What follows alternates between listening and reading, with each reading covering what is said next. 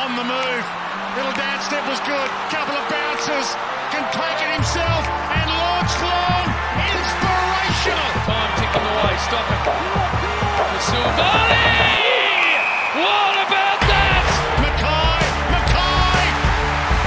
Two in a minute. And they are dancing now, the Blues. Almost Mackay. Walsh, here he is. Straightens up and has delivered. Is there nothing this young man can't do? Hello and welcome to the Navy Blue Corner. I'm Ian. I'm joined as always by my good mate Lockie. And geez, Carlton have gone down by 4 points to our arch rivals Collingwood. And the real big story of the game is obviously the injury to Jacob Wiedering. It's almost pretty much overshadowed the loss now. Lockie, how are you feeling about it all? Well, recording this on a lovely Tuesday evening, had a few days to digest where I've gotten all my kind of doom scrolling out of the way. So I'm actually feeling reasonably positive and optimistic, but it's been a grim couple of days. It really has. And yeah, I think that immediately after, there's obviously that bit of depression that sinks in when you realise you're not going to have Wiedering for quite a while and you've just lost to Collingwood. I think my immediate reaction was pretty much that of, what can you do? Let's keep going. We've shown so much this season. Our back is in. And weirdly, I feel like I'm the opposite. The longer that it's gone, the more I'm just sulking, particularly because I know we don't have a match for another week. We've got the bye, so we can't immediately just come out there and show something. So I've kind of got to sit in it for a little bit. Do you have any key points straight away from that game? Because some people are coming out and saying, oh, you can't just blame the injury. I think you can. But apart from the Wiedering injury, which we're obviously going to go into in depth, were there any sort of key parts or other issues that you saw us sort of happen throughout the game that led to this loss? Well, you can put this, you can put a large part of this down to the injury or not, but I think it's pretty clear to everybody that the brand of football that we were playing was just totally different to what we've seen in recent times. I've seen a lot of people talking about that, and that's how it felt at the game. I just kept kind of thinking to myself, this just doesn't look like the Carlton that we know over these past couple of months. And credit to Collingwood for doing that. Maybe part of our game plan is starting to become known, and kind of the ways to get under our skin and beat us are becoming clearer as the season goes on. But look, hopefully this will be a good contrast if you and I are both in kind of different moods. I think for me, we sat here a few weeks ago on top of the world, and we had to say that there's going to come a time in the season we're not going to win every game, and we're going to slip up at some point. And there's lots of reasons why this happened, but I guess it was kind of inevitable that we were going to have some kind of loss where we were going to feel like this. And like you said, the Wiedering thing has just kind of overshadowed it because that, is going to affect the season going forward. But that's how I guess I'm feeling at the moment. But yeah, was there anything big from the game for you, apart from Wieders, that you want to touch on to open with? Yeah, well, look, obviously Wiedering injury was primarily what I put the game down to, and I'll go into that in a little bit. Probably the other issues that were there, it kind of stemmed from that a little bit, but I just felt the way we were actually kicking was incredibly poor. Some of the options that we were looking at and executing, just it wasn't there like it has been other weeks. You can put that down to a little bit of Collingwood's pressure.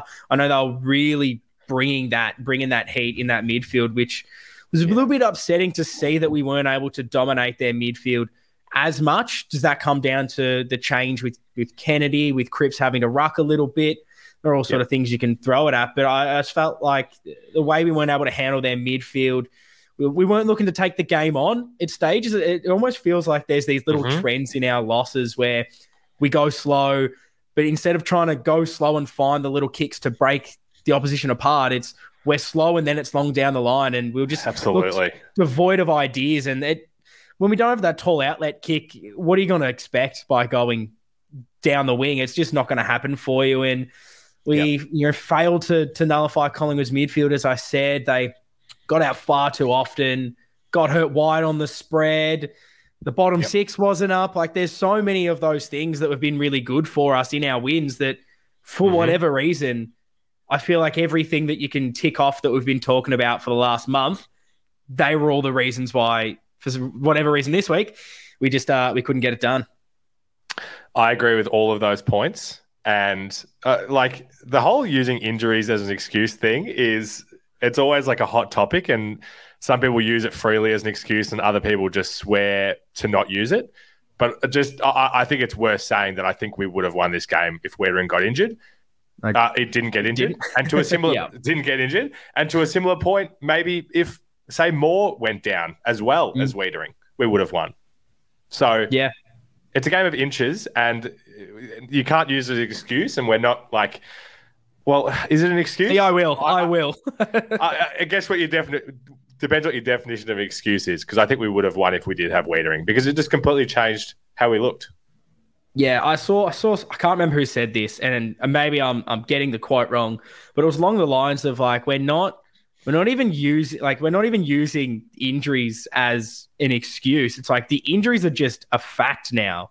Of course. And we've been talking about how good the last few weeks have been, primarily because we've been backs against the wall. We haven't had so much key cattle that if you look at most clubs out there, and I had so many debates with mates and whatnot this week, and it was really frustrating me trying to talk to opposition supporters.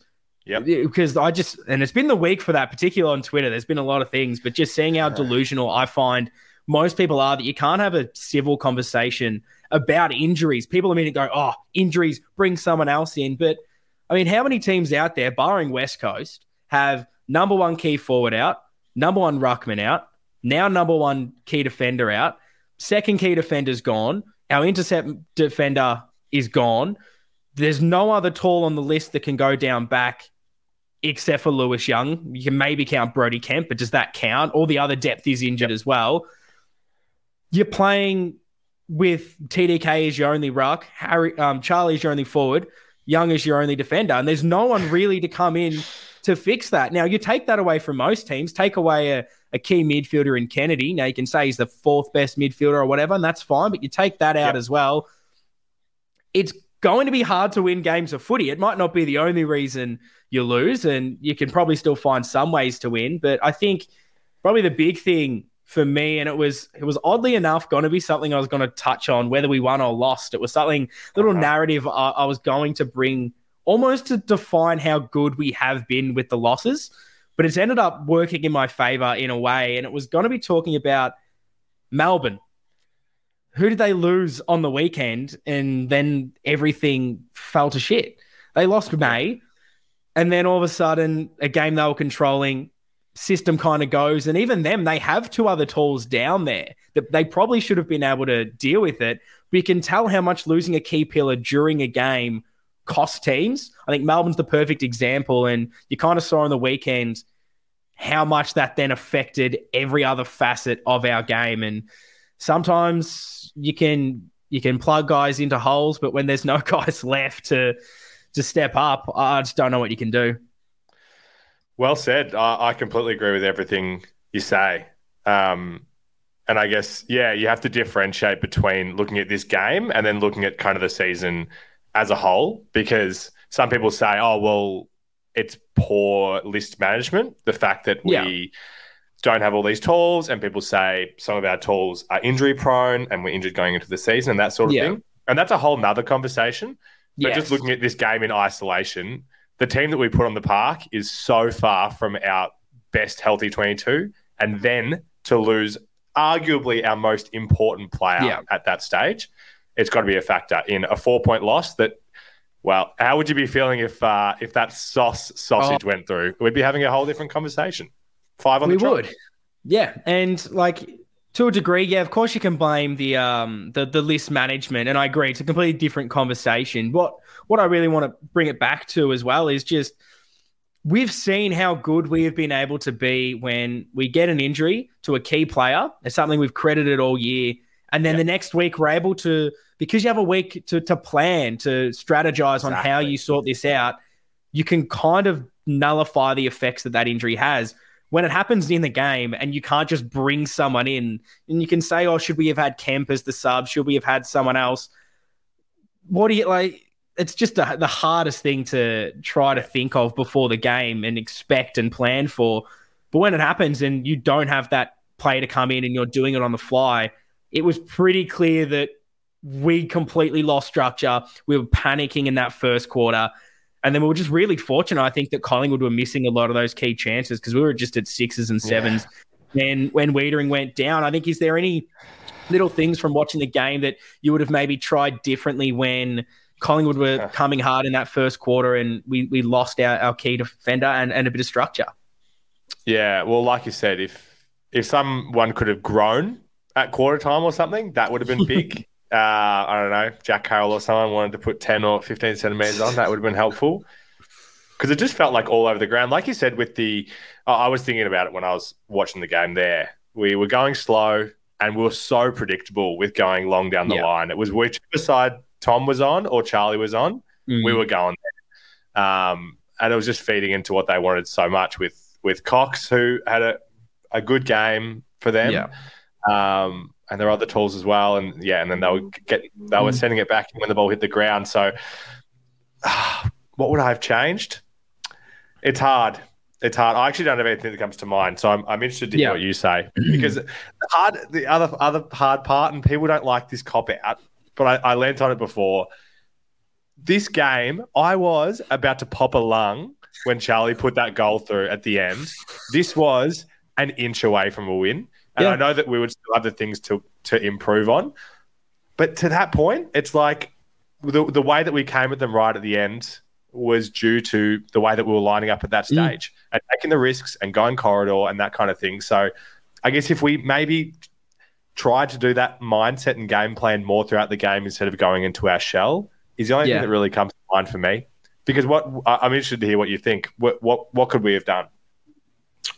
The first thing that unfortunately, I wasn't able to be at the game, which maybe ended up being a good thing. I was pretty ill during the week, and by the time I was able to look for tickets thinking I was actually going to be okay, it was level 4, one row from the back for $40, and I just went, I probably better just giving this one a couple more days off and getting right for the potty. And I think watching it at home, I was just screaming at the telly going, I get it, boys. You're panicking because you're trying to change things and it's mayhem, and Collingwood are playing really well. But all I was thinking was just get your hands on the footy, because we were almost, when the pressure was coming and things were a bit frantic, Collingwood were playing at a pace, playing at a fast tempo. We were almost trying to match that tempo.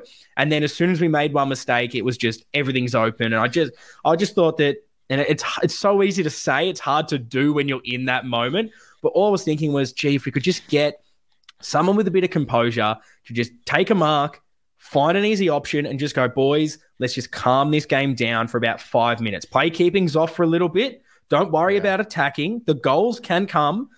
Just literally take the sting out of the game, take the pace off it, and just calm things down. And we eventually did that. It took a while for us to do so. And then we kind of readjust. And in that second quarter, you could see us after we had taken that sting out, then we started to play our way. And if we could, it's so hard to say, but if we could have tried to do that a little bit earlier, I just felt that things would have maybe gone our way because, Collingwood's pressure, they were bursting through us, able to send us really wide. And it was just, it's hard to change.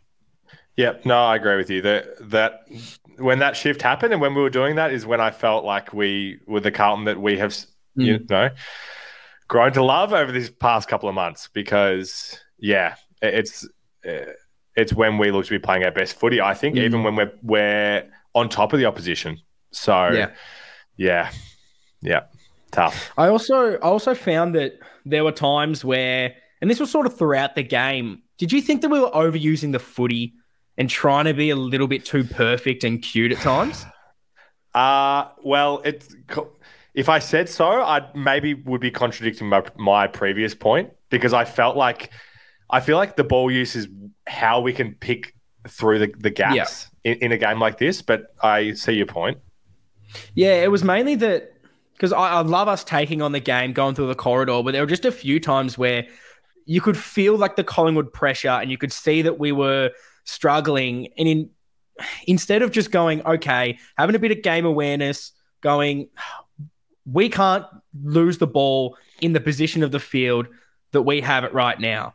Because if we do, they're going to run through us. We're open on the counter.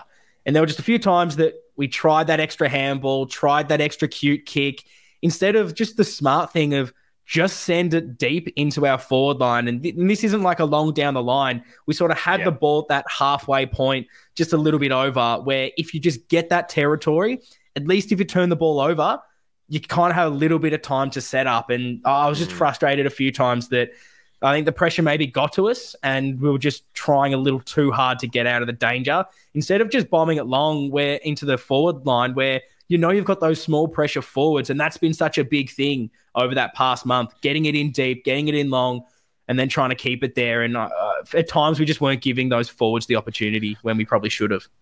Yeah, I think that's fair enough. However, like when I was watching it, there was times where I was like, why aren't we lowering our eyes? And we are going long. And I didn't feel in this game that the smalls were up to maybe the standard that they have been in recent times. So it's kind of like, again, it's so hard because I'm the same as you. I'm like, why aren't we just getting it in long? Why are we being too cute? And then also when we go in long and it doesn't work, why aren't we lowering our eyes and looking for a better option? Yeah. It was a real disjointed performance, and that was probably the frustrating part to it. And I do want to touch on the injuries and things like that a little bit more, but I'll get to that a little bit later. I reckon you've kind of segued us perfectly into talking about those small forwards because, I just didn't feel like they had the same effect on the game, same influence. Is that how you saw majority of that game? Definitely. It just felt like, when you look at the names, it's like if this ball hits the ground, we should be at least coming away with it half the time. And getting a shot on goal are a good option. And it just didn't feel like that. Surprising to me, honestly, looking at the sheet that Dirds had 7 touches. I felt like he was actually in it more than that. But when I think about the impact of, and I'll kind of put Carroll in that boat as like a lower disposal kind of, the pressure kind of guy. Carroll, Dirds, Motlop, and then always with the 2 good goals in the last quarter, just wasn't enough, I thought. Yeah, I agree with you as well. Like when the ball hit the ground, the amount of times that the Collingwood small defenders just picked it apart and got it going. And they have good players down there. Like you've got your Maynards, Quaynor, Noble, Chris. Like they have so many of those players that if they pick it up, they're good to go and they will run out there and hurt you. And the forward pressure has been probably the hallmark of our game, knowing that we don't have those tools. Thought our tools did enough to get the ball down, but we just, for whatever reason, they just weren't there at the fall of the ball. They weren't putting that pressure down. And I have some of their stats, and it's weird. It maybe doesn't look as bad when you just read the stats. It sort of confused me a little bit because you've got Durden with the 7 disposals, which is maybe a little bit low, kicks the goal, has 2 tackles, 6 pressure acts. So probably wasn't putting enough pressure on, but still has a couple of tackles there, which isn't too bad. Always with the 9 disposals, the 2 goals, and I reckon that saves him that last quarter effort because I don't reckon he was near it a lot before then. 4 tackles, 18 pressure acts. And then Motlop, 7 disposals, gets the 1 goal, the 1 tackle, 15 pressure acts. So stats-wise, it weirdly doesn't seem maybe as bad. They were kicking goals, getting a couple of tackles, fair few pressure acts there. But it just didn't seem right when you're watching it with your own eye. I didn't get them. I probably should have, but I reckon if you look at a lot of the stat winners for Collingwood that particularly led to scores, I reckon it was really starting with those small defenders from them. Yeah, like you said about the emphasis on keeping it in there, it just felt like any time that we would manage to get the ball past halfway, get the ball in there, it's just coming straight out, and they're doing it at pace, and they're taking the risks, and I don't know if frantic is the right word, but they felt like they were doing that, but it was controlled. So yeah, and probably the big hallmark of our month, apart from just the small forwards, it's been that bottom 6, those bottom few players that are starring. I think they all struggled again. You sort of talk about those three forwards that maybe didn't do it. And I can probably put these three names in there. And there's a bit of a theme with them. Obviously, Carroll comes on as the sub, and I'm not going to hang him out to dry. It's his fourth game. He's still really young. Of course. But, yeah, just wasn't a good day for him. Definitely his worst game for us, and probably one of the worst games I've seen in a while. Had the 8 disposals. 5 of them were turnovers, which is never what you want to see. Just looked a little off the pace. I don't know what was going on. Was it trying to change a role for him?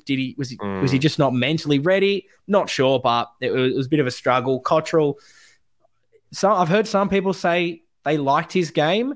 I think you look at his stats, he had the 15 disposals, but when at 53%, when the last few weeks he's been using it really well. Last week he had 3 rebound 50s. This week he has 0, so he wasn't able to get that run for us going. And for the most part, he was on, side bottom, who dominated us the other way, and he wasn't able to stop his influence. And I thought he just got towed up there. And then Nunes had the 15 disposals, but I didn't really notice him out there doing a lot. It was really those outside sort of players, those bottom 6 or so, that we couldn't get going for whatever reason. And I feel like all their opponents were the match winners in a way. It surprises me that Nunes had that much of the ball. Like you said, can't say I noticed him that much. And I think the side bottom call is spot on. I've watched a fair bit of Collingwood this year and have not been impressed with that man. And all the Collingwood mates that I have, I'm saying, like, surely he's going out of the side soon. Yeah. And he looked like he was 24 again in this game with the way that he was getting wide and creating that option. And, yeah, we just weren't doing a good enough job of manning up on him on the wings. Yeah. Is there anything that you think that these players can do differently that we've seen them do the last few weeks? Is it down to just a bad week, or like how do we try to get better out of these bottom players? Because we've seen it work and we've seen it not work. Is there a way to get more consistency through them? Well, it's this thing that we've said, like it's in each of our losses, this is the result. So are we losing because of their weaker performances, or is this just the nature of being in a losing side, like having those guys, it happened like that? Because, God, you look at the guys at the top every single week, they're putting in these performances. And so I don't know. Like, I don't have the answer. Such a hard question. Yeah, it definitely was. And I didn't necessarily have one either, because we could not get the ball on the outside the whole game. No. And another one that probably been one of our best players the last month, didn't think we found ways to get him involved, and that was like Zach Fisher. It was another one that has been so good for us, and I just didn't really feel much of his influence in this game. And it's just so frustrating where they hurt us so much out wide, and they're such a team that they love to handball quickly. They love to spread laterally. And I felt that the way our width players have been playing, O'Brien and Cottrell, Nunes, Fisher, I thought we could match them out wide, but it wasn't happening. And it maybe goes to my next sort of point, talking about the injuries, that maybe this hurt us a little bit. I feel like we're now starting to sacrifice too much with these injuries. And I'll go into it here because I think it's worth talking about when we do mention these injuries, because, okay, so we don't have our key ruckman. So we're bringing in TDK into the ruck, and so now you're losing the hit-outs, which is fine. I think he's done an okay job. Yep. But, okay, how are we going about it for the second ruck? We're sacrificing JSOS's forward game, which has been really good, and bringing him up to ruck. So now we're sacrificing a bit in the forward line. We've also done this thing that is, okay, Cripps goes in the ruck and TDK sprints forward. Basically, the idea is we don't have this forward because Harry's not there. So to sacrifice the ruck, we're putting Cripper in there to get a forward. But then we're also sacrificing the clearance game, because not only are we not winning the hit now, Cripper is now taken away, which is a massive part of our clearance game.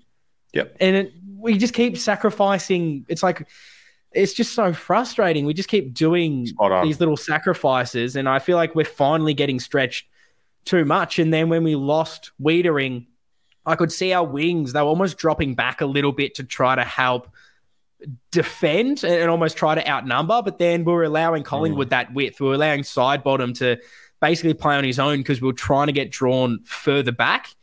And it was just another thing where we're robbing Peter to pay Paul, I think is the phrase. But I love that. It just doesn't seem to be working. And again, I thought that probably one thing that we were losing out there was we didn't have Kennedy, and he was really, really good at, it's not just the clearance stuff, because I think that Dow did okay in that, and I'd love to touch on him at some stage, but it's also, we lost his marking around the ground, particularly when we are a little bit smaller, pretty much everywhere. And he dominated in the marks last week as well. I think in the first quarter, he had like 3 or so marks just out of nowhere, and we didn't really replace that. We didn't bring in a Jack Martin that could add some height. So I guess, what are you making about us sacrificing in every little different position to try to fix them? Is it working? Is there anything that you'd just completely try and change there? Yeah, no, well, you've articulated it incredibly well. I think it's spot on. I mean, the only thing that I feel like you can change is either manipulating different players in the side to do those roles. So whether it's, put someone that's going to be even worse at the ruck than Cripper, but allow him to have his role again, or you're taking the weaker players out of the side and trying to replace them with more like for like. Yeah. And I feel like that's probably where we're going to head as we go past the bye, because we're running out of options in some of these places. I know we're going to talk about the mid-season draft, but, it might get to this stage where we're not playing our healthiest best 22. Our healthiest best 22, but looking more about the fit and not trying to change roles. But you say it well. Because the big one that I'm starting to get pretty frustrated with is just seeing Cripper in the ruck, where, like, I get what they're trying to do, and I think it works now and then to just, get someone else. Yeah, but just, get someone else in the ruck and then shoot TDK forward. I like the strategy, but when you're not winning the ball at the contest, which is what we weren't doing in this game, that's when I felt it really hurt us. It was those little moments where you're just going, gee, all we need to do here, win the contest, send it forward, because if we lose it, we're gone. We don't have the defensive power without Jacob Wiedering down there. We don't have the tools. The key to winning this game is getting that ball forward. And then you're sacrificing your best clearance player just so you have an extra tool down there. I didn't like it. I didn't think that was the smartest use of the players that we did have. And you've seen the last few weeks, the Cripper hasn't had that influence because he hasn't been around the ball. And we've been lucky that other players have been able to step up. And like you said, we've loved it in the wins because it works. But then when you're struggling to win that contest, you're losing the games of footy. I just think that you can't be sacrificing those key components to your game. You've almost got to go, okay, well, what are our strengths? It's our contested winning ball. Keep that, because that's the only thing that's going to win you that football game, and hope everything else can work itself out. I also didn't even think that if we won the ball, TDK was having that much influence ahead of the ball that it was really worth getting him down there. No. Well, that's a good point as well. I was just going to say, Jack Nunes, mate, get a lend of Sauce's shin pad. Get in there. Take some taps. You make a good point about TDK. I guess part of it maybe about rest as well. But in terms of being damaging, it's not ideal. Yeah, were there any other key parts or any sort of talking points about this game that you wanted to touch on, whether it was positive or negative? Yeah. I'll just quickly touch on, because you mentioned it briefly before, about the forward tools doing their role in bringing the ball to ground, and it was kind of the smalls not living up to their end of the bargain. I just want to give just a bit of love to Kerno, because he is he's delivering week in, week out now of what we expect, and he does it in different ways, like in GWS, like just get the ball to ground, or it's him kicking 6 goals in a half. He's insane. He's just doing a great job, and I'm not even going to put that next sentence into the ether. What did he kick this week? So I'm just getting my stats up. That's why I'm looking away from the camera. If you're watching on YouTube, I'm not ignoring Lockie when he's talking to me.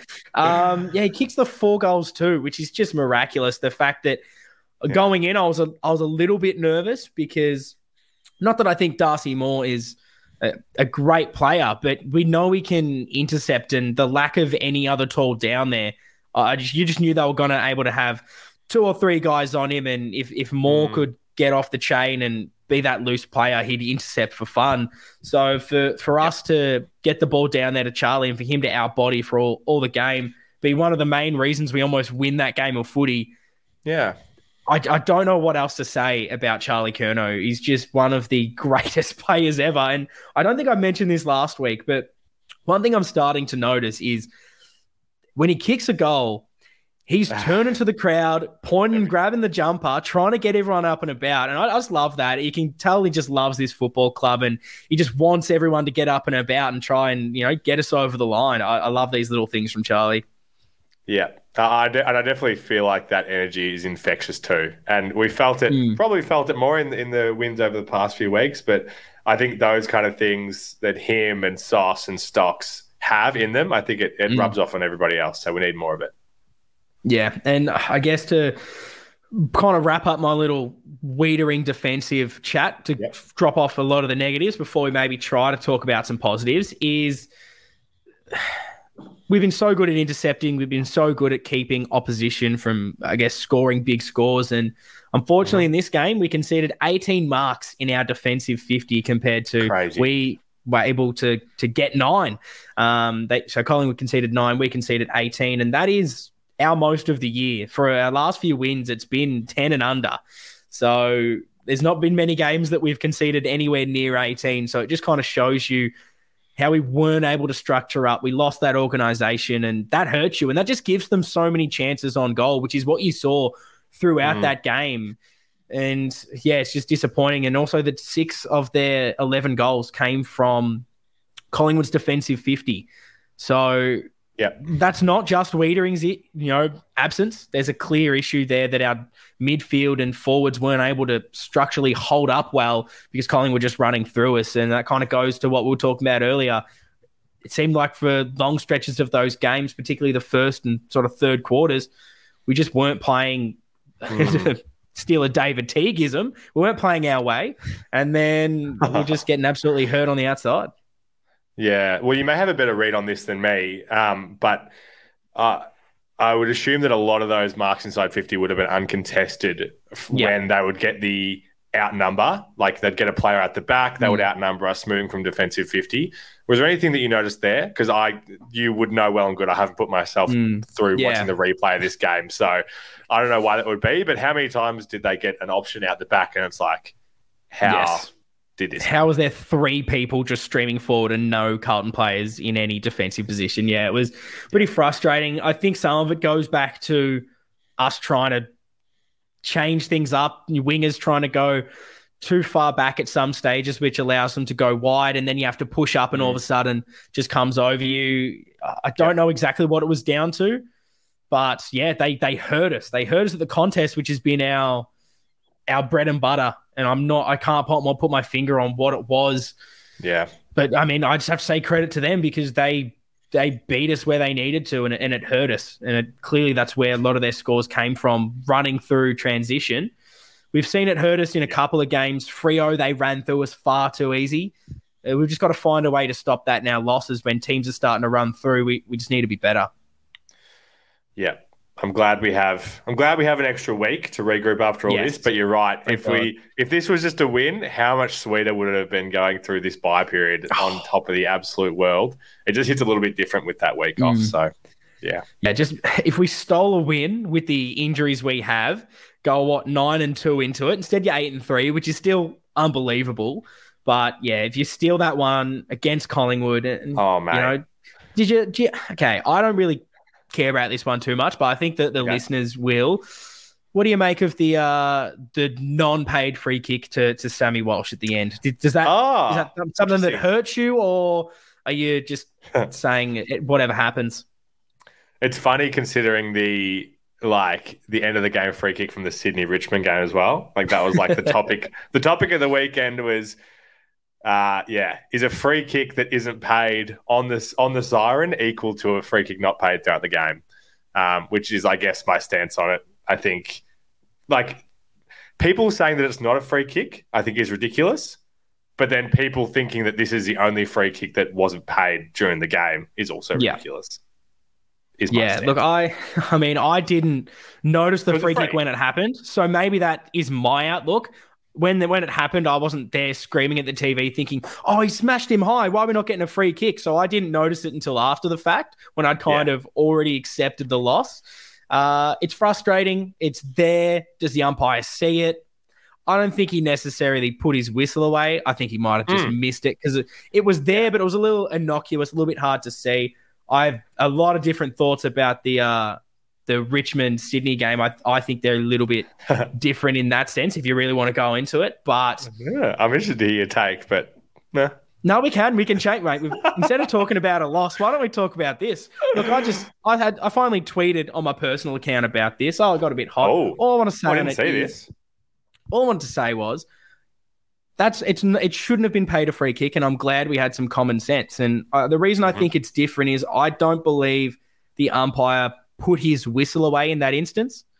I thought it was simply coming down to, and you see this often, if a player doesn't necessarily realise that the umpire's called a free, or it's happened like right as he's called the free and they kick the ball away and the team's going, give us 50, give us 50. The umpire will just go, nah, it's all right, boys. He didn't mean it. We'll just bring it back.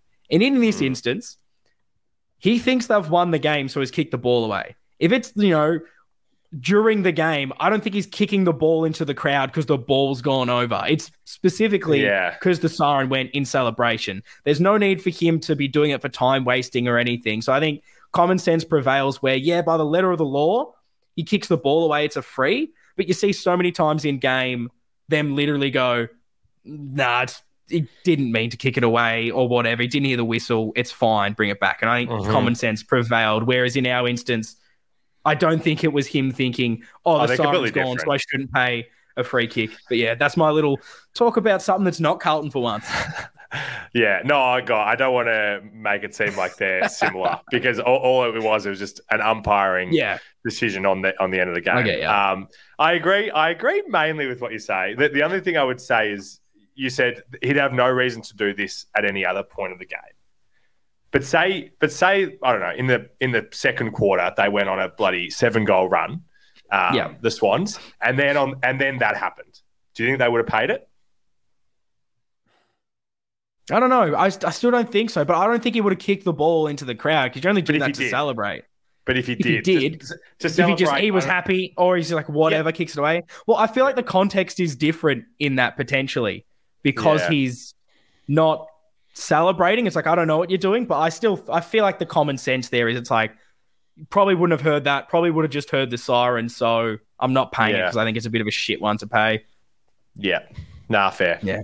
But let's get back into talking about Carlton. Love a little... look at us. Navy blue corner. Going on a bit of a tangent. But I want to get into a bit of positivity before we talk about what are we doing without Jacob Wiedering. And that was that, look, we've seen enough this year to know that our game plan stacks up.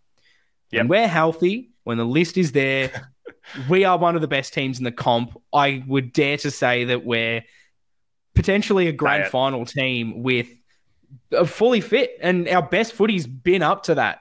So I don't think that's too crazy and too nuffy to say. And I think our mentality when we've been on demand the past few weeks is just when tired, when everyone's injured, it's been incredibly strong. We kept fighting, and we showed that again this week. Were you incredibly... I don't want to talk about these, honourable losses and things like that, but were you proud of how we went about it, knowing how undermanned we were? Absolutely. I was at the game with Dad, and shout out to him if he's listening. I think we kicked a couple, and he said, "Do you think these are junk time goals?" And I said, "We'll have to see if we kick any more, because if we start kicking more, they're not junk time goals. But if Collingwood run over the top, then it is." Yeah, and I don't think it was. I mean, the game was pretty much like it. It was out of reach at stages in that fourth quarter. Like, we could have just absolutely put the cue in the rack, and we didn't. Oh, God, it just kills me. I'm never going to unsee that Sauce shot on goal and how good that opportunity was. Not that it was easy, but far out. Like, we put ourselves in the position to win the game, and could have. Were you up? Did you think it was going through? Mate, Collingwood chant like around the ground when we were down like 23 points was so loud. And I'm like, oh God, there's still time here. So we'll see what happens. Oh, mate, I was up. I was turned around. All the Collingwood supporters in the MCC would have loved it. Yeah. Gee whiz. Yeah. Yeah, it's... I as soon as it came off his boot, I was just knowing it was Sauce too. I was like, the footy gods have done it for us, but wasn't to be. Wasn't to be. Oh, it would have been. It definitely would have been. But I just think, the fact that this team's mentality has changed now. That last year we lose that by God knows how much. They just they don't have that strength to just keep fighting, and regardless, the next man up mentality. I really believe in what the coaches have been able to do with this playing group. I've sort of written maybe a little bit of a monologue, so I'll try to almost read it word for word here, because I think when I wrote it, I thought it was good. So I'll see what it's like. But look, I'll let you know. We'll find out. Look, we're going to lose some games. We'll win some games. I think whatever happens from here, it's going to happen. We can't change it. If the worst happens, the season derails and we don't make finals because we don't have the cattle, I think I can live with it, because I know we've finally got the right coaches, the right people at this club. The players are there. When everyone's up, we're one of the best teams in the competition. And I believe that we'll just keep fighting till the end of this season, regardless of who's going to be out there. And I think that's what's making me most proud about this club at the moment is, we've lost a game you don't want to lose. You never want to lose to Collingwood, but it's not just effort, because I think effort's always going to be there, but most teams, they don't always keep fighting to the end like that. And if we can do that every week, we're going to steal some games when we're down and not performing, because we almost did it there. Mate, why did you bury that 41 minutes into the pod? Let's run it back. I've got to get us up and open with that. I'll splice it and we'll open with that one. I know my tagline this year has been just think back to where we were a year ago. Yes. And you and I were coming in to do this pod after loss after loss after loss. So just think how different we are. Grim. Consider the players that were out there on the weekend. Like, we're so upset about this loss, a 4-point loss where we would have won if we were healthy. And I think that I've also been doing a bit of research for our sort of mid-season review that'll come out in the bye. Don't worry. I know we don't have a game, but there'll still be plenty of content from us. And you betcha. That was such a positive run sheet coming into it. And now it's obviously changed a little bit. But a bit of a spoiler for you. I was going through basically where we're at now, where we were at this time last season, and comparing a few stats from where we are now to how we ended last season as well, just to see how far things have come. And it is absolutely insane. And to see so many stats that we were ranked 18th for in the competition, that we're now like first or second, that I don't know how you can have that big a change in certain little key aspects in such a short time frame. I had to go back and look at some of this after the loss, because it definitely brightened up my day a little bit and made me a bit more positive coming into this episode review, because it's clear, like I just sort of said, everything's there. We just need to be healthy. And there's just some times where you just lose too much cattle. And I just hope that this season isn't for nothing and we can keep striving forward. I hope plenty of people have listened to this stage, because you've dropped a couple of good nuggets there. So I love it. This is great. Thank you. Appreciate it. It's good viewing. But let's get negative. I've been too positive after a loss in some ways. How do we replace Jacob Wiedering, Lockie?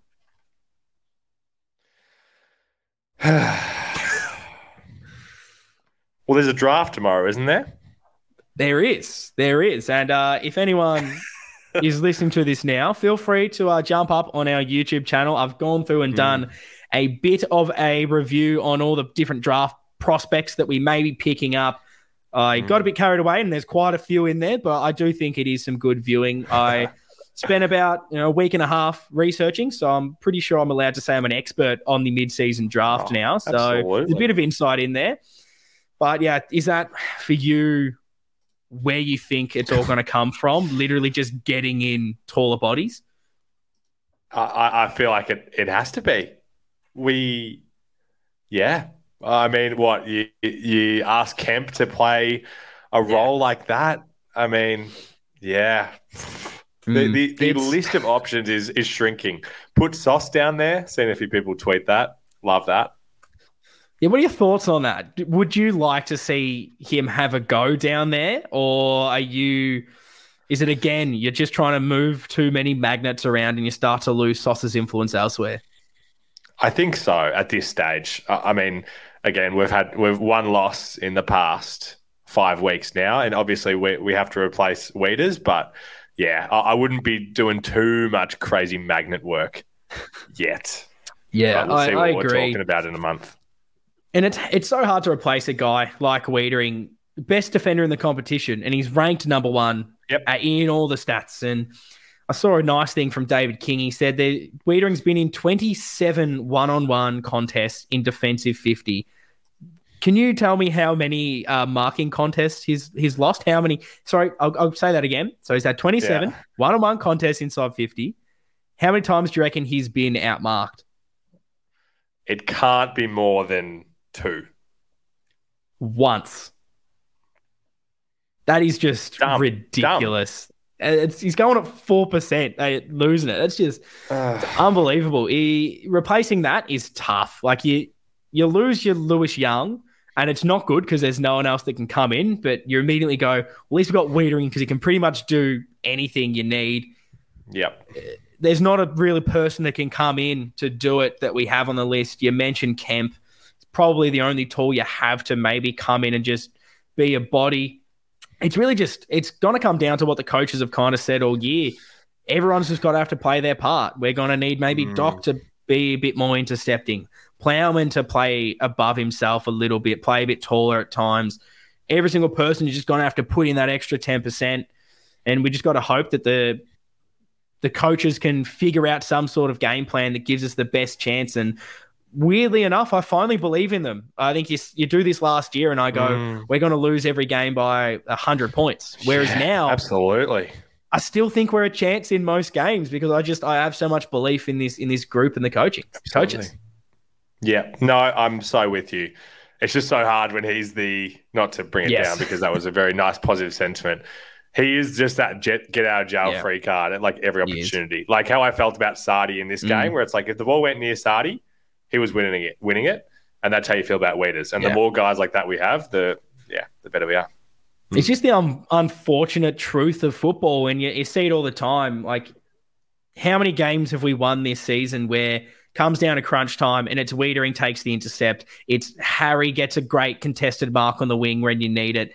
Like, you need your best players to be out there because when things are tight, they come out with the bits of magic. And the games, the teams these days are just so even, so close to each other. It's going to be tough. So I guess I have to ask the question. Have your feelings on making finals and the rest of the season changed since this injury? Because I've seen a lot of people say it's going to be tough to make finals. We're not making finals now. Has this changed your, I guess, sort of outlook on it all?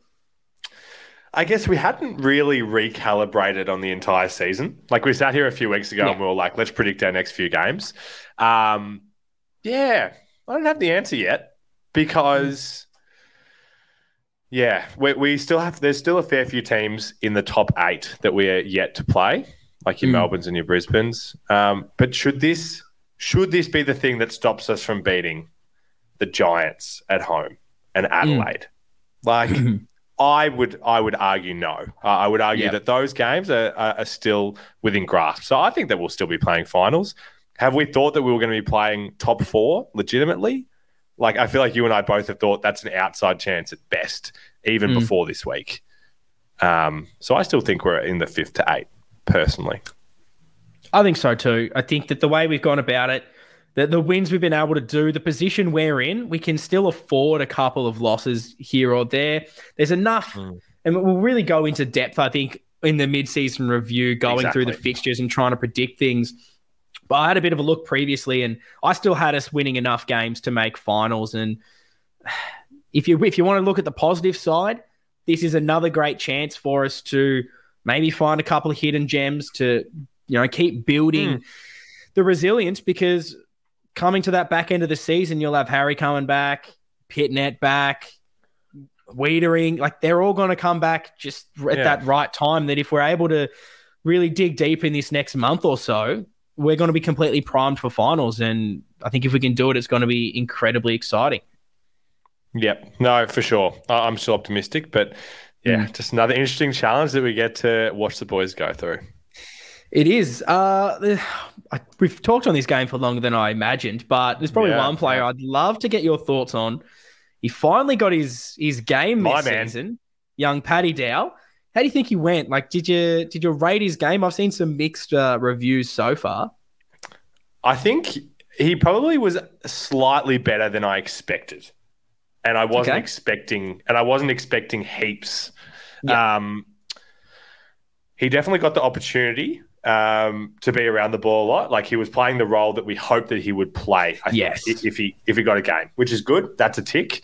He was getting his hands on the ball. Tick. Just not sure how effective it was in terms of our overall strategy, I suppose. I think if Kennedy's not right after the bye, like, I think he'll keep his spot. I don't think it's like a one game in, but I want to see more. I agree. And I was always going to kind of think with Paddy Dow, I'm not just going to go, okay, that's one game and that's what I'm going to think of you, because there is that jump up from VFL and everyone kind of needs a bit of continuity. Hearing some AFL footballers talk about it, they've always said you need a bit of a stretch of games to get your confidence to find your feet. And early I thought he was pretty good, getting his hands on the footy, winning a few clearances. But I agree, I just don't think he was probably effective enough. Those clearances weren't amazing at times. I felt some of his disposals were just give the ball to someone else. So I don't want to sort of create it, and that's fine. He has the 21 disposals. Went at 76%, which was a lot better than I think I thought. Had the 5 clearances, so he went okay. But I think, if he wants to keep his spot for when Kennedy is right, he probably had to do a little bit more for me. I hope we do see him at some stage get a bit of a run at it, because I'd love to see what he's able to do. But I think that game we definitely needed Kennedy's marking and probably someone else that, when we were struggling to win the contested ball, we just needed a cleaner pair of hands that could grab it out of the contest. And he probably just wasn't that player for us, which it's maybe just not his game. Yeah. And the other positive I will say on him was I felt a difference in physicality that I had from him in the past. Like some strong tackling. Like, he just felt a bit bigger and a bit more, I felt him a bit more impactful in that way. But no, it's not the Kennedy level yet. And you're right. There's so many things of Kennedy that we missed. But I'm open to the idea of Kennedy coming into this team and him not going out, and us being able to work the magnets in that way. I'm optimistic that there's a scenario where that happens, but it's not super clear. Yeah, I agree. I think you summed it up really well. And I was earlier in the season talking about that I think the final evolution is a Kennedy out, a Dow in, for just different aspects. But I don't know. I'm not too sure. It's a tiny sample size. But, we still missed someone to win it out of the coalface. And maybe if you have a Cripper doing that a bit more, not rucking as much, maybe that changes things a little bit. But, there's definitely a bit to work on there. And who knows? I guess we'll see. Let us know in the comments and tweet at us. What did you make of Paddy Dow's game? Were you happy enough? Do you think he still needs to work on things? Where do you sit with him? Because he's the big enigma of the Carlton Football Club at the moment. A lot talked about, and at least he finally got a chance when an injury happened. Did you have any last talking points on the game before we sort of get into the votes? Let's vote it up. I think that's it from me, unless you did. I mean, it's not long. I'll be as quick as possible on this. There's always something I can chat about. But it was just talking about Collingwood being the baby pies and how it was such a valiant effort for them to beat a top 4 Blues team. I'll just throw out some stats for you. Pies' average games played was 109. Our average games played was 76. They had 7 players under 22. We had 11. They had 8 players 28 and older. We had 3, and they're all 28-29. So I think that just sort of sums up that we're a little bit undermanned. We're playing a real young team at the moment. And the fact that we've played so well with all these youngsters is definitely credit to us. And the Collingwood, gee, I reckon when a couple of those players retire, they are going to fall down quickly. Yeah, I'm with you. And yeah, like you mentioned earlier about Carroll, it is important. Some of these things we're repetitive on, but it is important to remind yourself that when we're a bit down on these guys and talking about like the bottom 6 performers, there's still these guys that have played less than a full season. Yes. Footy, legit. in like Carroll, Motlop, Dirds. So we're not saying that we're off them or anything. Yes. We're still so inexperienced in so many areas, which is why you and I didn't think at the start of this season that this was the year that we are a contender anyway. Like that was the whole idea for us at the start of this season. So, yeah, 100%. So look, let's finish talking about this game. Get into some fan votes, and the fans came out in full force. They gave the 1 vote to Adam Chera, who that's probably his best game I think he's played for us. We didn't talk about him much, but I was very impressed with what we saw from Ches, particularly in that first half. They gave 2 votes to Adam Sard, and they gave the 3 to Sammy Walsh. He's absolutely back at it, playing some ripper football. Who did you give your votes to, Lockie? I say this every week. The fans and I are aligned. Just went a different order for me. I gave the 1 to Walshy, 2 to Ches, and then 3 to, just as I said before, the human get out of jail free card, because some of the marking he was doing in this game, he's added that to it. Like, what more can this man add to his game? So 3 votes to Sardi for me. Yeah. Sard's he's miraculous. Maybe stiff. I only gave him the 1.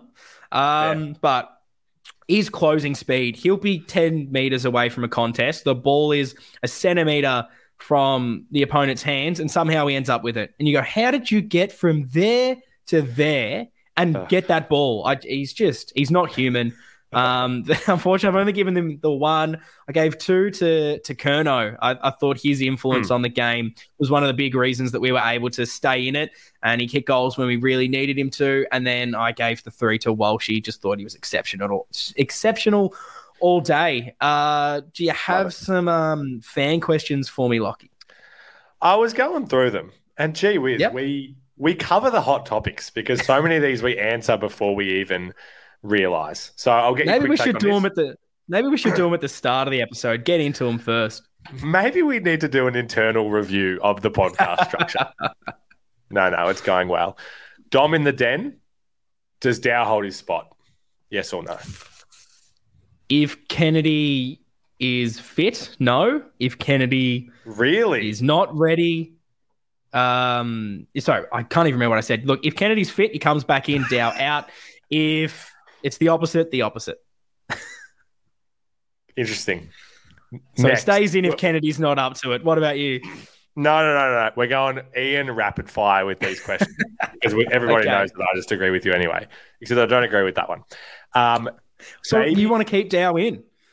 I'm not saying I want to, but I think I just do not see them taking him out after one game. I feel like that would be crazy, especially after the fact that he's played 10 weeks in the twos for 121 disposal game and then out. That seems wild. There you go. Baby's got the bends. Yeah, I know. Exactly. We'll see if we disagree on this one. Baby's got the bends. Should JSOS spend the week off practicing his backline skills? So give me yes or no to JSOS having some time in the backline against the Bombers. I don't want to see it. Is that enough of an answer? I don't know whether they will, but I don't want to see it. We've thrown him everywhere. No, thank you. Put someone else there. I want to see JSOS kicking goals, please. Anthony, the lone wolf ant. Simple question. How do we cover Wiedering? So I want to know, do you think that in our next match, we're going to be replacing him with somebody not currently on the list? Or do you think it'll be somebody on the list? That's the hardest thing. It was something I wanted to have a bit of a discussion on. Sure. I think probably the answer is yes. It's going to have to be someone we get in the mid-season draft. But do you think that that's enough time for someone to come in and learn the game plan? I don't genuinely know. If it is, please bring him in. Anyone over 190 centimeters, I don't care who it is. If they've ever kicked a footy, bring him in. That's my sort of thoughts. It's good that we have the bye. 9 days? 9 days? Is that enough? I mean, punch, spoil, be 195 centimeters. You can just stand in this square. I'm going to, spray paint on the field for the whole game. Do it. Keep it simple. Next question. Yeah, let's go. I like the rapid fire, even though like this. You know me, I'm not rapid. I like to take my time on the questions. I'm glad we did the internal review. This is working well. Adam G. This is going to be a bit of a hindsight question, but maybe you had thoughts before the game, so try and take your bias out of it. He said, Jack Martin should have played. Is that the one? Next question. He should have. No. But would Martin or Kemp? I said Martin should, last week's podcast, I said Martin should spend a week in the twos. Yep. Upon reflection, during the week before the game actually happened, particularly when Kennedy was out, all I could think was we need Martin in that team because we need a marking target. And we didn't have that. I get why they probably put Martin in the twos to get a bit of a run rather than playing there. And was Kemp the sub the week before? Yep. I think you just have to give him a game. That's why I wouldn't probably have made him the sub because how many weeks can you have a youngster that's needing game time sitting on the pine? That's the hardest thing. But I don't know. I don't think Carroll was the right choice either. Yeah. But it's easy in hindsight. Fair enough. Good to see you've pre-screened the questions just to make sure that I'm picking the right ones. I'm happy I was correct because that would have been so awkward if I had just gotten it completely wrong. Yeah, that would have been very rude. Very rude. I'm just saying I want a good closing question that takes us into next week. Maybe this one here from Alchemy Blue. Similar context to that previous question, we severely lacked marking ability in attack. Yeah. So they want to see Martin come in and Kennedy come in, but they've listed Motlop as the one to come out for Martin. Maybe this will lead us into our discussion about next week, but is there any other guys that come to mind as it's time for a break? Not that we have a plethora of options with all our injuries, but did you get that vibe watching the game from anyone? Definitely Carroll. If that's me too, probably a given anyway. I personally want to keep those three smalls, weirdly enough. I do like what they bring, and without having that second key tall, I think that's probably the way to go, and I believe you can have Martin in there along with that. A weird thing I didn't expect from the team selection was for us to go the three outside players in Cottrell, Nunes. I'm going to bring that up. Yeah, and O'Brien, because normally we've only run with two of them. It was interesting that Nunes was a straight in after missing with an injury. I know his form had been good, but I think that what I'd probably do is get rid of one of those, which as much as I didn't love what Cottrell was doing defensively, ceiling-wise, I'm going to keep Cottrell in. I think he's been a bit more effective than Nunes. So go Cottrell, O'Brien on the wings, and then Nunes, my man that I always seem to kick out of the team. He comes out, and my boy Jackie Martin comes in. Okay, cool. That wraps it up. Beautiful. Let's go home. No, we've still got a little bit to chat about. We do. Okay. We have been calling out on this podcast to review the podcast on Apple Podcasts and Spotify, and you guys have done it in droves. And I have finally actually checked out the word reviews because you can actually type a response on Apple Podcasts. And currently we are doing well for the 5 stars, don't have many written reviews, and we want to hear them. And there is one. So we're going to read it out here, Lockie.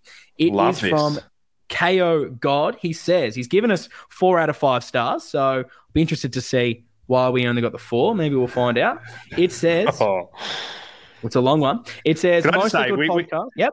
I don't want this to be a precedent for leaving sub 5-star reviews. I think if you're leaving 4 stars, you're not normally getting it read out. That's fair to say. Yeah. Okay. Fair enough. Yeah. If you hate the podcast and you want to talk rubbish, give us 5 stars and then write the abuse. because then we'll read it out. But you have to email give us the abuse and leave 5 stars. It just has to be 5 stars. Whatever you write, it doesn't matter. So here we go. We got one from KO God. He says, mostly good podcast. The hosts actually seem to enjoy footy and Carlton as opposed to most in the media who complain constantly. So love a bit of that. They also give in-depth analysis of all players, which can be helpful if you don't know the roles of some. Thank you, mate. This is where the backhanded compliment comes in. He says the biggest negative and why this podcast can't get 5 stars is that it is always late. As a review for the previous game, it is released closer to the next game, and you've already moved on. If they could release each episode within 2 days of the game, it would be a 5-star podcast. So I'm happy we've gotten the reason.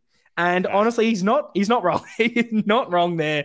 And it's funny that it's happened again. We were meant to record last night. We've stretched it out. We're recording on Tuesday, and it's coming out late again. It is something we try to do, get it out as soon as we can. Unfortunately, getting the two of us are apparently the busiest men in the world for some reason. And we can never align our schedules, but we will try because we want those 5-star reviews. And yeah, if you're out there listening, drop them, because if it's 5 stars, we will read it on this podcast. But now, has to be 5. If it's 4, not happening.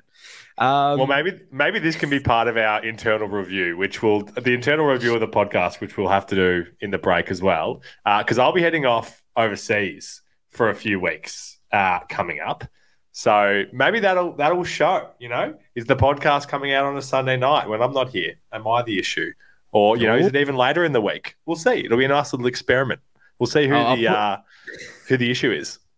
I'll start putting them out on game day. Just the wrong game. Beautiful. It's definitely me. But, okay, last thing. I know we've gone for ages, but we need to touch on the mid-season draft. Again, I've done a bit of a video on YouTube of this. So if you want this in a lot of depth, there's about 20 or something minute on our YouTube. If the draft hasn't happened already whenever you're listening to this, or if not, and we've selected someone, go back and hear a bit about them. So I thought I'd just do a real quick one on this and throw up a couple of guys. Lockie, you can have a look. You can ask me a couple of questions because it is so clear and that we need a defender, don't we, Lockie? Wouldn't mind one. And so we've got the 2. It's not bad. So we've got the 2 picks. Before we go into the players, what do you want to do, or what would you be planning to do with the picks? 2 defenders, a defender and a forward. What would you like to see us do? Wow. I mean, that's a really hard question considering I do not know the players that are out there like you do. I'm not an expert. Wowee. I mean, yeah, I'm open to both. I'm not gonna lock myself in. I think obviously a defender is a must, but I think depending on who's there, I'm open. Easy. So I'll try to quickly run through these guys. You've obviously got this man who has been so heavily linked to us. It is not funny. It is, of course, Sam Durden. He's a key defender. If you listen to this in podcast form, I've got them up on the screen on YouTube along with, it's the same slides as you'll see on the actual YouTube video. So if you're not able to see it because you're listening to this on whatever streaming service, apologies. I'll try and read out as much as I can. But yeah, he's 26, so that mature age, 198 centimeters. He's a tall boy. Playing at Glenelg, played 22 games for North, averaging the 14.9 disposals, 5.4 marks, so getting plenty of it, and going at 84% disposal efficiency, so it can use the ball as well. AFL experience. Is he a winner for you, Lockie? Lock him in. Just what we needed. Another Dirds. BT's man. I think so. Exactly. Look, I think he's perfect fit just because we need someone right now that can come in and play, someone who's got the height, right age. The fact that he's been in an AFL system, he's already played some games, it's just going to be so much easier for him to learn the game plan. And if we need someone to come in a week, it's going to be him. And yeah, the fact he uses the ball well, it's hopefully quite a good thing for us. So the next player is Mutaz Al-Noor from the Northern Bull Ants. He's another key defender, 20 years of age, bit smaller, 192 centimeters, super agile, intercept marker, averaging the 17.7 disposals, 6.2 marks. Do you like the look of this man? Oh, boy, do I. Northern Bull Ants, we love the sound of that. I guess, the biggest question for me, and something that I'm not super clear on with how the mid-season draft kind of thing works, when's our first pick again? Remind us. I do not know the exact number of the selection, so thanks for throwing me under the bus with that one. Expert, yeah, right. I guess the point that I'm trying to make is do you feel like there's a chance that someone like a Durden's just going to go, and we don't even think he's going to be there because we're not high up on the list.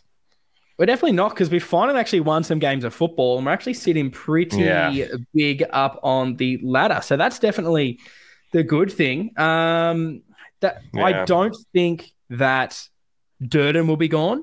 Wouldn't surprise me if this man is, because he's got a really high ceiling and normally a lot of teams look to get that guy. My issue with him, why I don't think we will select him, even if he is available, is simply a bit short. Yeah, he's got the leap and can be that intercept, but I think we need a key tall and we need someone who is 100% ready to go. Currently, it's just not him really, which is unfortunate. And our first pick is pick 13. So a couple of picks before, but we do at least have a second. Yep. Love it. No, we're on the Dirge train for now. Another guy, here we go. Callan Dawson, key defender, 24 years old, 194 centimetres, playing at Williamstown. Another strong intercept defender, 12.5 disposals, 6.6 marks, bit of a rebounder, so he likes to intercept and move the ball forward. Wasn't getting a game because Charlie Dean was there. He's now on Collingwood. Bit more of a mature player. He's got the height. What do you think of big Callan? Yeah, love the look of Callan. 24, 194 centimetres and a rebound threat. I mean, that's ticking boxes for me. If we go the two defender route, it's exciting. Yeah, he's definitely someone I'm pretty high on. He's probably not as good as Durden at the moment, but I think he has that ceiling. And I saw someone say that potentially North is going to pick him with their second pick. So that's thrown my selections out of the way. But yeah, he's definitely would be a decent option if one of ours aren't available, I would assume. Going into the next is James Blank, 22 years old, 195, playing for Box Hill. Real strong marking defender, even though he only averaged 2.8 so far this year. Interestingly, this guy was wanted as a train-on player by Hawthorn, but he didn't nominate for the draft, so he wasn't able to be. So AFL clubs rate him. What do you think of this man? Has been linked with us as well. Linked with us. Great. Number 67 on the jersey. You love to see that. Not a whole lot. Obviously, looks a bit younger than the other guys that you've spoken about. But look, this is a very exciting time, isn't it? It's exciting that we're going to be hopefully taking a couple of selections here. Yeah. I think this guy's a bit more down my pecking order, but I think you can do a lot worse if your number 1 and 2, 3 priorities all go out the door and you have to get a guy like him. I think he's a decent option. Wouldn't surprise me if Hawthorn choose him, though. But if he's available with our second, I don't mind it. But maybe we want a bit more versatility. So we'll jump to the next one he's my breaking case of emergency, this man. If all the other defenders are taken, we'll bring in Michael Hartley because he's 28 years old, 198 centimetres, currently playing for Collingwood in the VFL, played 44 games for Essendon, 5 for Hawthorn. Look, his form's not great. If you're looking at his stats there, 9 disposals, 2 marks. But if you need an AFL experienced defender, he's your man. So, yeah, he's breaking case of emergency for me. If you told me this man was still on Essendon's list, I would have absolutely believed you. No offense to Mick, because I'm surprised they're not going to pick him up. He probably would slot straight in, to be honest. Be best on. 100%. Next one is Jackie Maybaum. I think you pronounced that one. 24 years old, a little bit shorter at 193, playing for Coburg. Was a Sydney Swans listed player, didn't ever play a game, did his ACL, so a little bit injury issues there. 15.6 disposals, 6.3 marks. So he definitely is that intercept defender at his height. Honestly, one of the best VFL defenders, in my opinion. He's gone away after playing on Sydney's list for a little bit, gone away. Interesting. Really good player. I just don't think he's exactly what we need. If Wiedering was fit, I think there's a chance we take him because I think he's got a bit of a ceiling there and maybe Sydney were a bit premature to get rid of him. But, yeah, I think it's just a bit short for our needs at the moment. It's hard for me to get past biases of just looking at the numbers and the fact that they were on a list, because it's like, okay, if you're on an AFL list, like that's where we're at now. We're not looking for someone who's going to be a future, premiership team player here. Oh, then you're going to love the next guy. It is Max Ramsden, 19 years of old. Gee, I can't speak English. 19 years old, 202 centimeters, currently playing for Sandringham in the TAC Cups, if they still call it that. Got no idea. He's the best young draft prospect out there at the moment. 14.5 disposals, 19 hitouts. The big ruckman. He is showing massive improvement since his draft year, which he didn't get drafted in, obviously. He's the big one that a lot of people are talking about, but he is just not ready to go at the moment. He could be the next superstar ruck of the comp. I imagine he'll get selected in this, if not next year's national draft. Yeah. Unfortunately, because of Wiedering's gone down, I thought we might stash a player. I don't think we can afford to do that at this stage. You don't want to see Max lining up on 2 meter in a couple of weeks? I'd love to see it. Actually, he'd probably just get killed, though, because he's just not up to it just yet. But watch out. I called it here first. All-Australian ruckman in about 6 years, I reckon, this bloke. Bang. Lock love it a in. big call.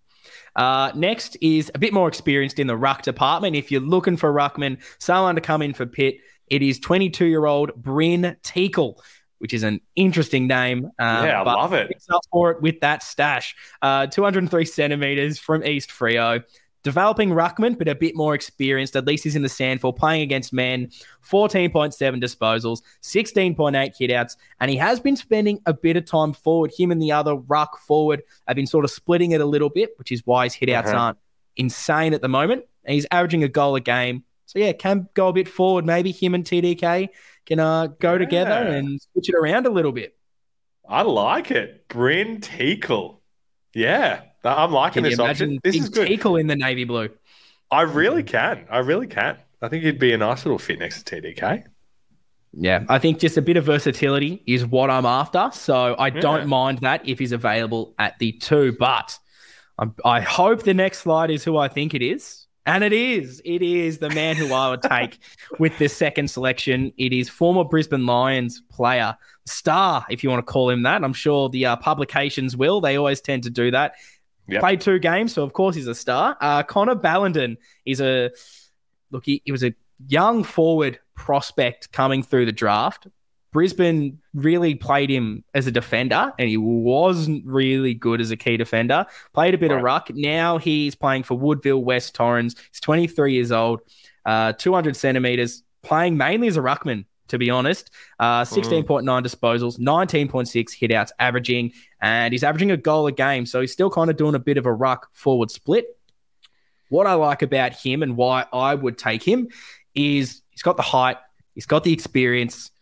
He's a little bit older, bigger body, playing well in the SANFL, and it's just versatility.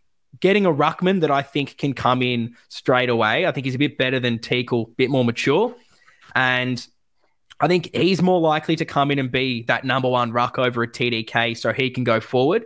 But just knowing that he can play forward if you need him to, and look, he wasn't great, but if you need him to go down back, he's experienced it there under an AFL system.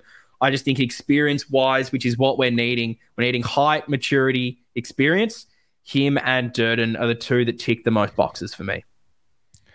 Love it. So let's say that we go Durden and Ballenden. We managed to do that. You think there's a real chance that they would be playing him as the number 1 option? Like, even though I kind of said it, not necessarily, but I think he has the best chance to, while Pitt's out, take over the number 1 ruck, whereas I'm not sure Teakle could. I can see a world, to steal your ism, where he would be able to come in and do that. I think he's a bit more experienced, and I think he's been playing that little bit better. But I think it's just versatility for me. I can definitely see us going 2 defenders with the picks, but I'd like us to go that defender and then someone that can maybe cover a few different places, and knowing he can kind of play all 3, it probably excites me out of all of them. So I'll try to rapid fire the next few because they're really not guys I think we will select. So those are everyone I've gone through already, probably the big ones for us to get. But we got this guy, Jacob Bauer. He's sort of a medium key forward. He's 191 centimeters, so a little bit smaller. He's 19, so a bit more developing, playing at North Adelaide. But he's super athletic. He sort of makes up for his height. 8.5 disposals averaging, so not a lot, but 2.7 goals he's averaging. So he's kicking a lot of snags. He kicked 13-4 in his first 3 games this season. Ended up kicking, I think, 15 goals in 5 games. So he sort of tailed off a little bit, but knowing he can go absolutely berserk and play above his height, there's talks that he can even develop, because of his marking ability, into an intercept defender. So he can maybe play a bit of both, but I just think he's a little bit too young, and I definitely think he's going before we get a chance to even look at him. I think he's going high in this draft. Yep, that's fair. And like, it's just, yeah, so much of what I'm no expert like you, but so much of this is about what we need right now. Like, as I said before, I'm not thinking about these guys as being the ones that are going to be on our list for years. Yeah. So we don't need this right now, in my opinion. This kind of the more medium size. I agree. I before Wiedering's injury, I would have liked us to experiment a bit with the second pick. I'm just not sure we can. Oh, I just remembered, going back to Ballenden, one that's going to make it interesting, and why I believe he could be available with our second pick, is you can, if you're an ex-AFL listed player, you can sort of pick, you can have some demands. His demand is he doesn't just want the basic contract, which is till the end of the season. He wants an 18-month contract. So if you want him, you've got to have him on your list until the end of next season. And he's also put financial demands on there.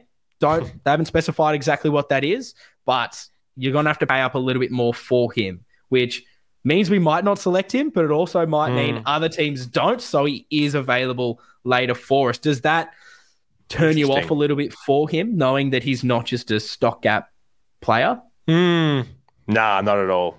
We love a demanding man. We love that. Connor knows what he wants. Get him in. He does. I like it. Beautiful. So you'll love this man. You'll remember him.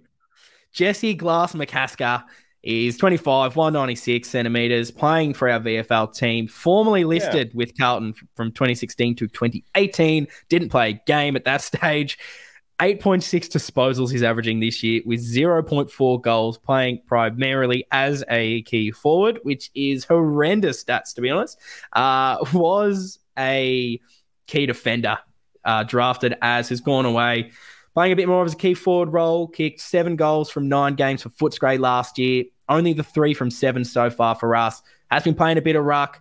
So at least versatility, this guy can play defender, forward, ruck. And we'd know him the best because he obviously played for us previously. He's in our reserves. It wouldn't surprise me if we go him because we kind of know him. But no offense to Jesse, I just don't think he's in any form that warrants a reselection up to the AFL. And I'm not sure he's 100% up to it compared to some other guys that are maybe performing better and are younger or have a higher ceiling. Fair enough. Yeah, but you make a good point. It's a very different element, the fact that he's already around the club and is known like that. So, yeah, it wouldn't surprise me, but your reasoning makes sense. Got the last one. He is small. It is Will Hayes, the midfielder, 26 years old, 181 centimetres, playing for our reserves. Formerly on the Dogs, played 11 games, currently dominating the VFL. He's been better than Paddy Dow, to be honest. 31.7 disposals, 4.3 tackles, 4.9 marks is averaging. So getting around the ground, doing everything he can to get a reselection. If we didn't have Wiedering out, wouldn't have surprised me for us to go a midfielder. Might seem a little bit strange because we have so many, but we only have one that isn't playing. Like Paddy Dow had been the one in the VFL. We really don't have anyone else.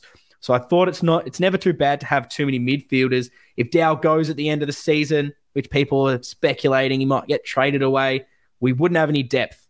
And tinfoil hat on, last season, Murkov didn't play the last few games before the mid-season draft. Will Hayes hasn't played the last 2 weeks. Wow. That's really good. The tinfoil. So who knows? But yeah, I think, again, like I've repeated about 30 times, we probably need 2 talls now. So he probably is maybe a bit stiff. But he could be one that we get because we know exactly what he is. Mate, no other midfielders. Put some respect on the other Will. Come on, you've already forgotten about your man. Yeah, sorry, mate. That's all right. But apart from setters, there's not too many other midfielders in there. But look, that is sort of all the guys. I've gone in a bit more depth in a video on YouTube, so feel free to check that out. Has it changed your opinion on what you kind of want to go, Lockie? Defender, maybe go forward, or what are you thinking? You know that your word is gold to me, mate. So if it's Connor and Sam, let's make it happen. I think that the most interesting part for me is just whether we see them or not. Like it was that situation last year with Murkov and Boydie. Boydie's, obviously they've both been signed up, and Boydie's had a bit of a crack. So it'll be interesting to see if we do actually use these guys or whether they're really breaking case. Yeah, I think ideally you probably want a few guys like some that I've mentioned, like your Jacob Bauer types, your Bryn Teakles, your Max Ramsdens, your James Blank, those guys that are a little bit younger in the early 20s, if not a bit younger than that you can develop, that you don't really have to risk them being out there. But I just don't think we're in that position anymore. We don't have anyone other than Brody Kemp, Domakui. Are they like the only talls that aren't injured at the moment? We've got a Marchbank coming back from injury that has played 6 quarters of football in 3 years, who's still coming back from a bit of a knee niggle. You've got Alex Murkov, bit green. He's still kind of injured with his ankle, Achilles, whatever he had. Yep. There's just no one else. So I think we're just going to be forced to play these guys. Interesting thing will be how early that is and how quick they can learn the AFL system. I don't know how early that is. But I think at least one of them will play either first week after the bye or the week after that. Yeah, I think you're right. Too easy. So, look, that's pretty much going to wrap this one up. We'll be back next week with a bit of a mid-season review. We'll be able to review review a bit there, the mid-season drafts to say who we've actually selected. And hopefully I've picked a couple there. I hope there are no names that I haven't got because I'm going to have to go back and do another week of research.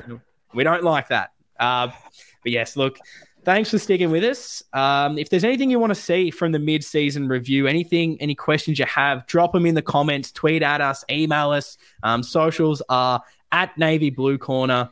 Remember to like, subscribe. We get those 5-star reviews in, and please give us some writing because I want to read something out. So please do that, and we will be back here next week. So yeah, thanks for sticking by us.